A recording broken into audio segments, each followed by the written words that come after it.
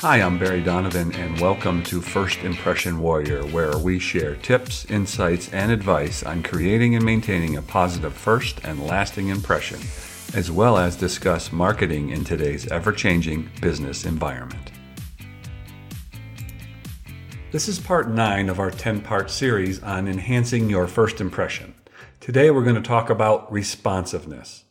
Now, when I was doing research for this blogcast, I typed in Google, first impressions, be responsive. And over 90% of the results talked about website responsiveness, how responsive your website is. Well, absolutely that's important, and it does affect your business's first impression.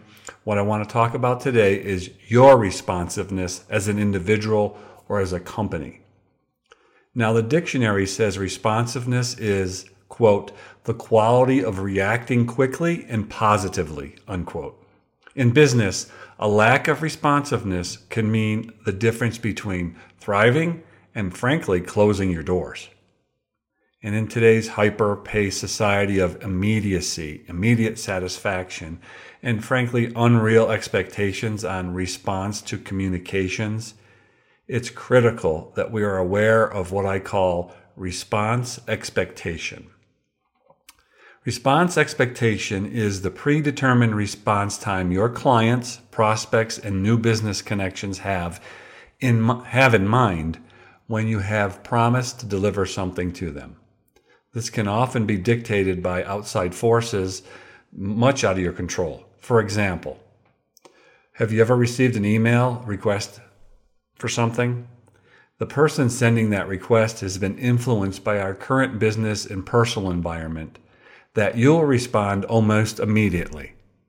You know what I'm talking about. It's as if they're sitting there waiting for their email so you can drop everything and respond immediately. Now throw in the immediacy of texting and you have all but no chance to meet expectations. And that is unless you respond immediately. You and I both know this is unrealistic, but there is some truth to it, I would say. We all have been there. So, what can we do to help set realistic expectations in the area of response? Here are 3 quick tips for you. 1, be proactive in letting people know the time frame in which you plan to respond to them. Your voicemail could say something like, I'll get back to you within 24 hours, or I'll get back to you by the end of the business day. Setting up an autoresponder with your email program that sends an email back to the person stating your email response time will be X, Y, or Z will also help. This sets expectations. Number 2, remember the old inbox rule of handling something one time? If you can respond to something that requires little time or very little preparation, do it. This helps your image. It keeps you productive.